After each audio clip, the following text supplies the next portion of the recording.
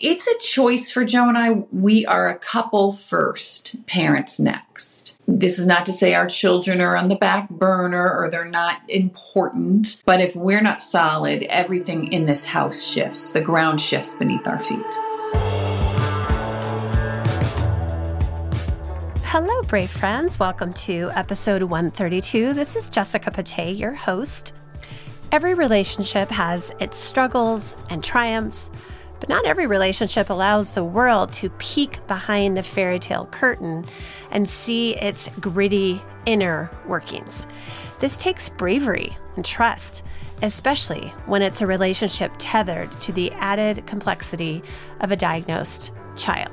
In this story episode, we hear from author Carrie Cariello, who is a mother to 5 children, one of whom was diagnosed with autism spectrum disorder.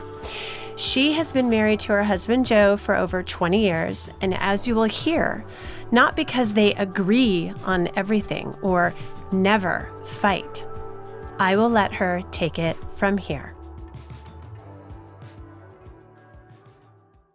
I saw you today. I drove by just as you were standing on the hill taking pictures.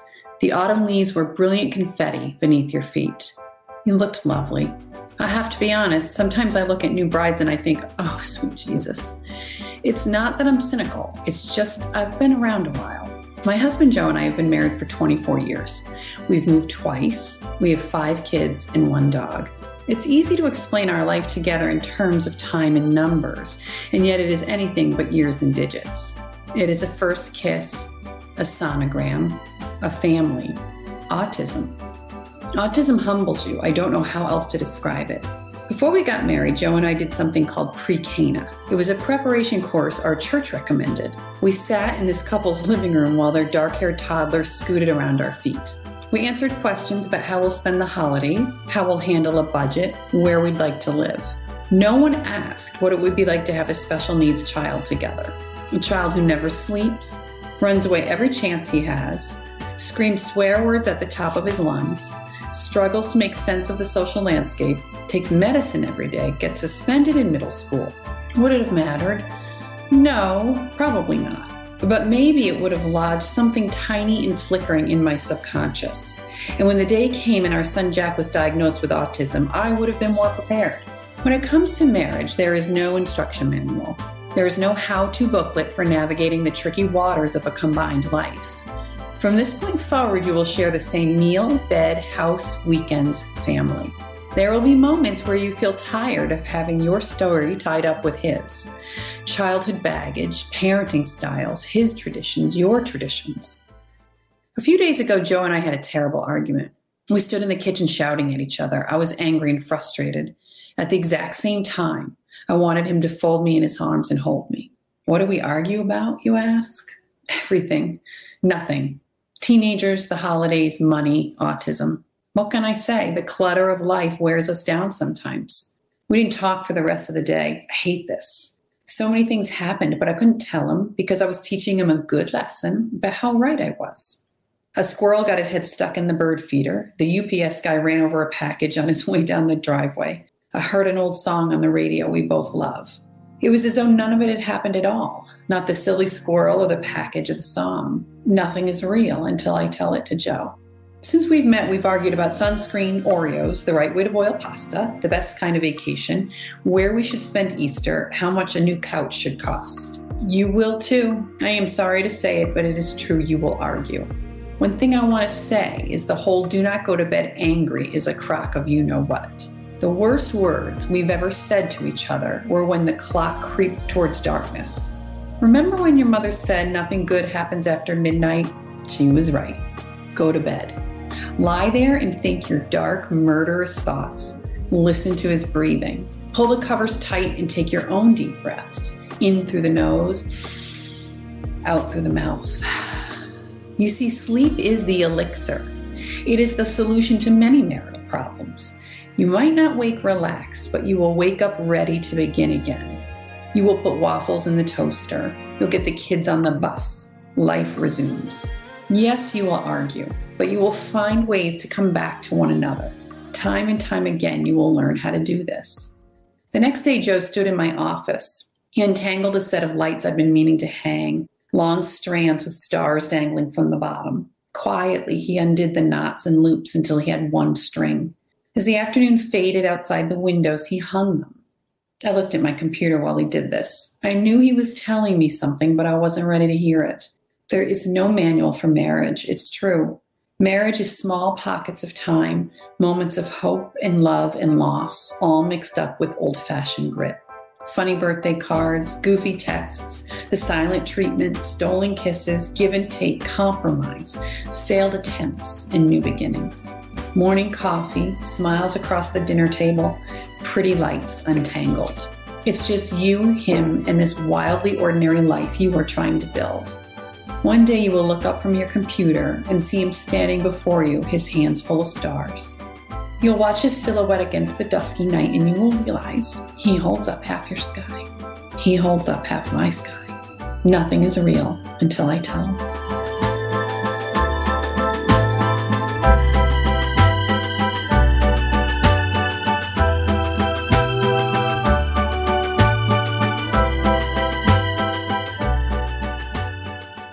The specificity she uses in this piece really made it feel universal to me. I know in my marriage, we are under so much stress, and it can just trickle into bickering or arguments because we're just both so incredibly taxed. And we have to be intentional, and we have to relearn how to communicate, how to handle conflict, and when to call in a therapist to help us stay on the same page amidst chronic hardship. Marriage is not easy. Marriage is not natural. It's something that requires so much intention and work and patience and growing and learning and humility. So many things, right? I think you're really going to get a lot out of my conversation with Carrie. She is so real and raw and honest. And that's a magic formula for me. I appreciate when people write and share so openly. She shares some tangible strategies for staying solid with your partner, even through the most stressful of seasons.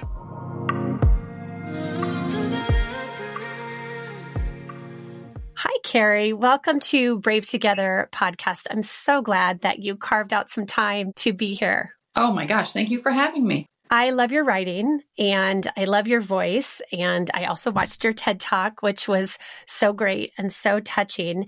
And Jack was really little at that time, right? When you did that? Yeah, I want to say he was 10. It was probably 8 years ago, and he's 18 now. And what was that experience like being on a TED stage and getting to share your story? Well, it's so interesting because I had done very little speaking up until then, maybe 4 or 5 events. And I was comfortable for the most part, but the TEDx talk, the platform is you have to memorize your talk. And I put hours upon hours into memorizing it. And the other piece of it, which seems so silly, but you don't have a podium, so you have nowhere to kind of rest. You're like free floating up there. And so that took some adjusting. Like normally I wear a lot of black, and I would have typically chosen a black dress, but they said if you do that, your head just looks like it's floating. So don't wear black. That's why I wore that terrible green dress. And it was a real, it was eye-opening in terms of how to deliver a speech and keep it emotionally connected, even after you've rehearsed it so many times. It was an exhilarating thing to be a part of. It was an exciting day. Oh, that's so great. That's definitely on my dream list to get up there. But I would be so nervous about memorizing the entire piece. It was a lot. I mean, for me, I do almost all of my talks as a letter to Jack. The team that I was working with was kind of reluctant for that format, but I just really fought for it because I know that's the best way to connect people emotionally to my son. My feedback has been that it was a success, so I'm happy. I think it was great. So today's story, we're talking about marriage, and you have been married for how long, Carrie? Oh God, 24 years. It'll be 25 years this year. Wonderful. Yes. Oh my gosh. Well, that's fantastic. That's a huge victory. That's a huge milestone and achievement. I mean, marriage is hard anyways, right? And then you add exponential parenting, and then it's just that much more challenging and we have to be that much more intentional. Yeah, 100%. I mean, so we have 5 kids together and our second son is diagnosed with autism. And I think special needs parenting is certainly, it's magnified because we both come into it with different goals and different approaches and strategies. And, to be successful together, we have to be able to combine them into something that's workable. Yes, yes. And I can feel, even though you're so honest in your writing and you just say exactly what happens and how it really is. You're not glossing over anything. You're not candy coating. But yet, Carrie, I feel like what comes through is your bond with Joe and how important he is to you, how he's your person. Like, I love the way you talk about him. It's palpable. I mean, I can feel it through your writing. Thank you. Yeah, we live out loud. I write out loud. Joe's very generous. He never attempts to edit me. And, he owns 2 dental practices. He has a lot of people on his team. He has a lot of patients that might come in and say, oh, I saw what she wrote about you. And he's very willing to let me be myself. And I'm grateful for that. We do have a bond. If I had to describe our marriage, we're not a couple that's prone to bickering very much, sort of that day-to-day poking at each other. We're prone to huge, huge arguments, loud arguments. And it's maybe 4 times a year and the air sort of gets cleared, but we always find a way to come back to one another. And I love that phrasing. You said that in your piece. How do you find that way to come back to one another? What is your practice or what helps you? I mean, we have a familiar dance. That's all. That's how I can describe it. So we might have this, we just had what I called an autism standoff about a week and a half ago over some stuff going on with my son. And Jack doesn't live here anymore. He's in a college program. Now, when he lived here, he sort of kept us in check because research tells us that Jack's nervous system can only reach the highest nervous system in the room. So if we go high, he gets very, very high. And we maybe toned ourselves down a little bit. But this time it's like, well, Jack's not here. So we can just, there was a jaggedness to it. Also, the stakes of what's in front of us are very, very high right now with Jack's program. So we had this autism standoff. It was a Friday night. And our familiar dance is just some quiet time. And then the next morning or the next day, Joe might, reach out with a little joke, or he'll just touch my hand, or it's just the smallest gestures that are a reminder, like, we're still here. We're still together in this. I love that. And you have been a very committed writer. You write once a week for how long, right? I mean, you've been, I don't know, have you written like 200 or? I wonder, we should do the math. I've published a new post every Monday it's coming up on 11 years and I've never missed one. And it's always been new. And I don't at this time accept guest posts just because I have kind of my way of doing it that's working. But yeah, so 10, I didn't do a lot. I've written a lot. That's over 500. That's maybe close to 550 if you're getting close to 11 years, if I'm doing the math really quick in my head. That's amazing. And to be that consistent, Carrie, that is such discipline. I admire that. I am a very disciplined individual. And I say that it can get in my way sometimes, right? There's a saying, like, how you do one thing is how you do everything. And that is absolutely me. I went away on a cruise last week, which is why I'm like so pink. And I joined some other writers, people I never knew. I went away with people I met on the internet. Wow, that's so fun and so brave. It was so fun, but I was nervous. But even on the cruise, I do certain things every morning and in a certain order, and I adhere to that whether I'm at home or I'm away. So it did take a certain amount of discipline, but now it's just it's like breathing to me. I don't know what I would be without that Monday morning post. Mm-hmm. That's so great. What do you love most about writing? I love the opportunity it gives me to see things from every angle possible. I write from my own point of view, but I write observations I've made. I write how I've noticed other people interact. I write how I think Joe might feel in a certain instance. And I just love exploring things that way.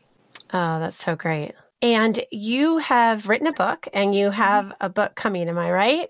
I'm finalizing the details on the second book. I do have a first book that is same time frame as the blog, about 11 years old.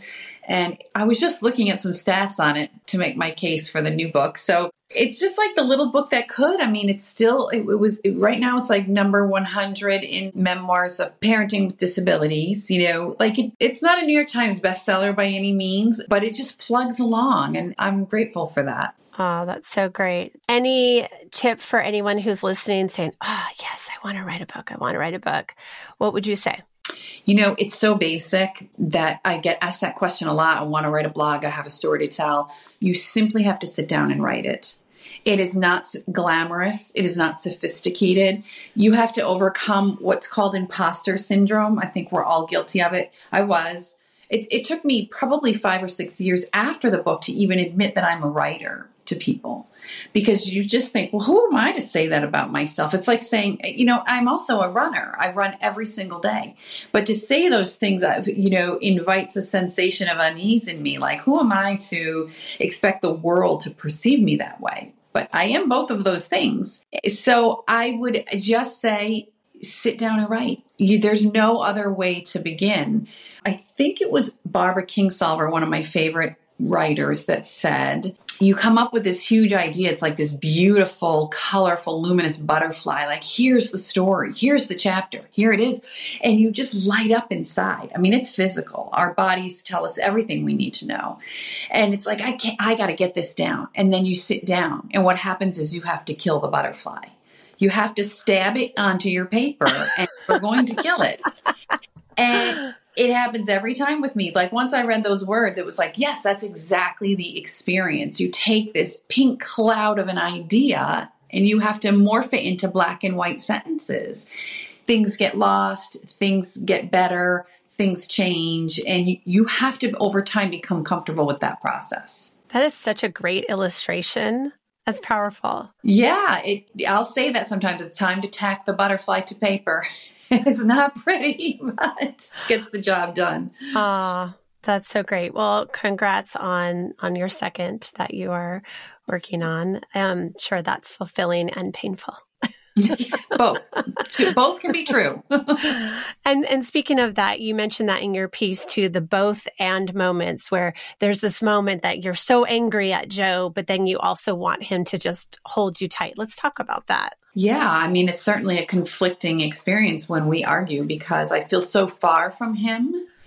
And at the same time, I think, how did we get here? How did we get to this point of such total disagreement? And it's shrouded in finger pointing and blame and accusations and like, how did we move so far apart? And so it's in those kernels of time that I just so long to be close to him again and to repair, right? We're taught that kids do best when they learn that rupture and repair are possible. And I think as adults, it's important to remind ourselves that too. The strongest relationships are the byproduct of that process.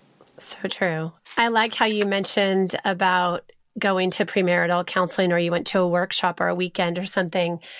And wouldn't it be so great if all premarital counselors put in the question, what if? What if you had a child who had a disability or medical complexities? Let's talk about that. Let's think that through. Let's feel that through. Because no one, when they get married, ever even thinks about it at all. You're talking about finances. You're talking about your family backgrounds. You're talking about your histories. You're talking about relationship pasts and communication styles or whatever, but no one asks that question, which would be, a record scratcher, right? It's not all warm and fuzzy, but I think it would be a great question to throw out to couples starting their life out. Yeah, I think for me, it wouldn't have changed anything. I can't imagine. It might have been a little bit of a conversation starter, and it might have just lodged something in my subconscious. This is possible. It's possible that life could take a completely different turn than as expected. And, I certainly, unless you have something I would imagine like in your family background that could show up for you, it was the furthest thing from my mind ever.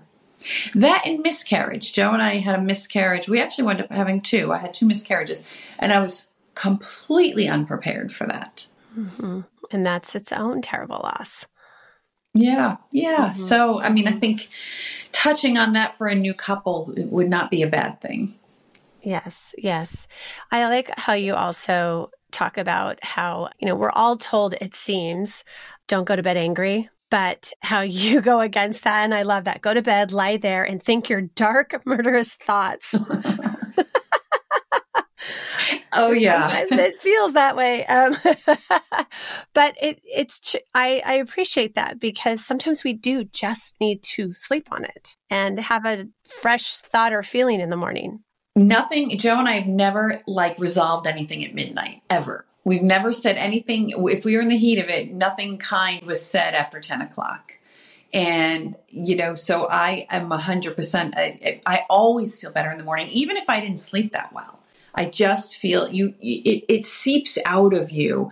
We talk about the way anger shrouds the true sensations that we're skipping over: fear, embarrassment, shame, uncertainty. So that throughout the night, I think that rage just kind of seeps out of your pores a little bit, and you're left with those feelings. And that's what you get up in the morning and deal with.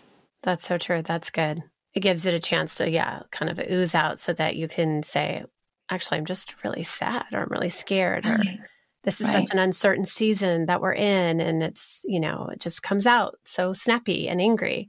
Mm-hmm. That's good. That's good. What would you say to young marrieds, if you could speak it to a group of young marrieds, knowing what you know now, what would you share? Well, I'm very open that we have sought marriage counseling.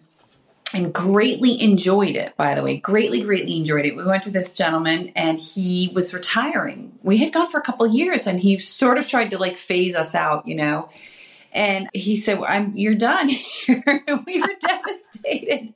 We just loved him. And I kind of liken that to, you have a cracked tooth, you go to a dentist. Your car's making a weird noise, you probably take it to a mechanic. Why wouldn't you go to somebody who has seen every marriage in front of them before, who has so much gentle wisdom about it, and who at the end of the day, if it was anything like ours was, they just remind you that you love each other. I mean, what a gift. What a gift. Also, I grew up in a somewhat chaotic home with marriages crumbling all around me. I always say I've experienced 3 divorces, and not one of them has been mine. So it's a choice for Joe and I. We are a couple first, parents next. This is not to say our children are on the back burner or they're not important, but if we're not solid, everything in this house shifts. The ground shifts beneath our feet. And there's very specific ways to do that. It's easy to deliver these platitudes, but it's very specific. You have to make time for each other once a week, at the very least.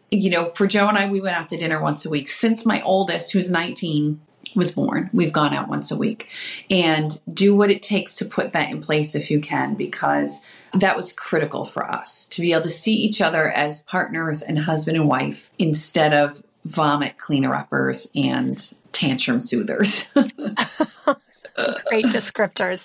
Yeah. Exactly. No, it's so, so important. And I know you absolutely didn't mean that your kids are on the back burner. You're just making your marriage a priority. And I appreciate how you describe that. And it's only by making a commitment. It is not going to happen naturally, because there's so much that our kids require of us, whether it's typical motherhood or next level motherhood. It's easy to just get completely swallowed up in their needs and their activities and their schedules. And the only way that we're going to preserve our relationships is if we're intentional. Yeah, and I encourage young people, when I talk to young moms, I hear it a lot about about yoga, about date night, about all these things. I should get back to that class. I really should get a sitter. And to me, the paradigm shift starts with language. I will get to yoga this week. I will find a sitter this week. It's just opening the mind to an action.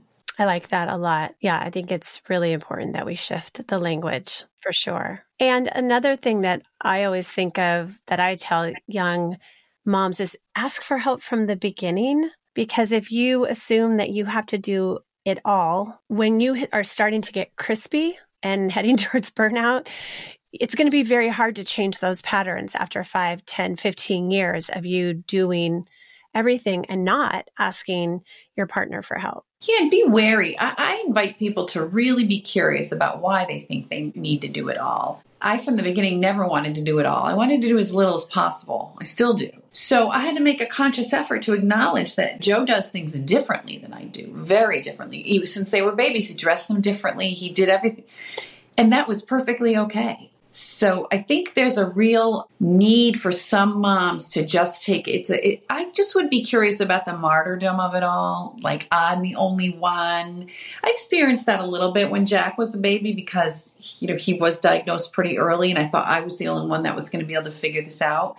And that is like emphatically not the case. Did you hear that, everyone? And this is said with love and with care and with compassion. And it's so understandable how moms get themselves into these pigeonholes, right? Yes. And it's never too late for a shift. It's never too late for a shift. Absolutely. I completely agree. Carrie, is there anything that you haven't said that's burning on your heart that you want to get out? I feel, really great about this conversation. I really appreciate the opportunity to discuss the writing aspect. I don't get to do that very much. So I would encourage anybody who wants to write to just simply sit and write. It's not going to get easier. Just sit yourself down, right? Yeah, exactly. Well, thank you. It's so good to be with you, and best of luck on your coming book and endeavors, and just keep writing so raw and real. I appreciate it. Thank you. Thank you very much for reading. Thanks so much for listening today. Do us a favor and leave us a review and a rating so that this podcast can get into the ears and the hearts of more and more moms. Did you know that Brave Together podcast is an extension of our nonprofit organization called We Are Brave Together? We Are Brave Together serves an international community of caregiving moms by offering support groups that are virtual and in person, educational resources, and low-cost weekend retreats. And we offer retreat scholarships. We represent all 50 of the United States and 21 countries around the world. We are here to remind you that you are not alone. You are braver and stronger than you think, and that girlfriends who get you are sacred and mandatory. To join us today, go to wearebravetogether.org. Our support and sisterhood await you.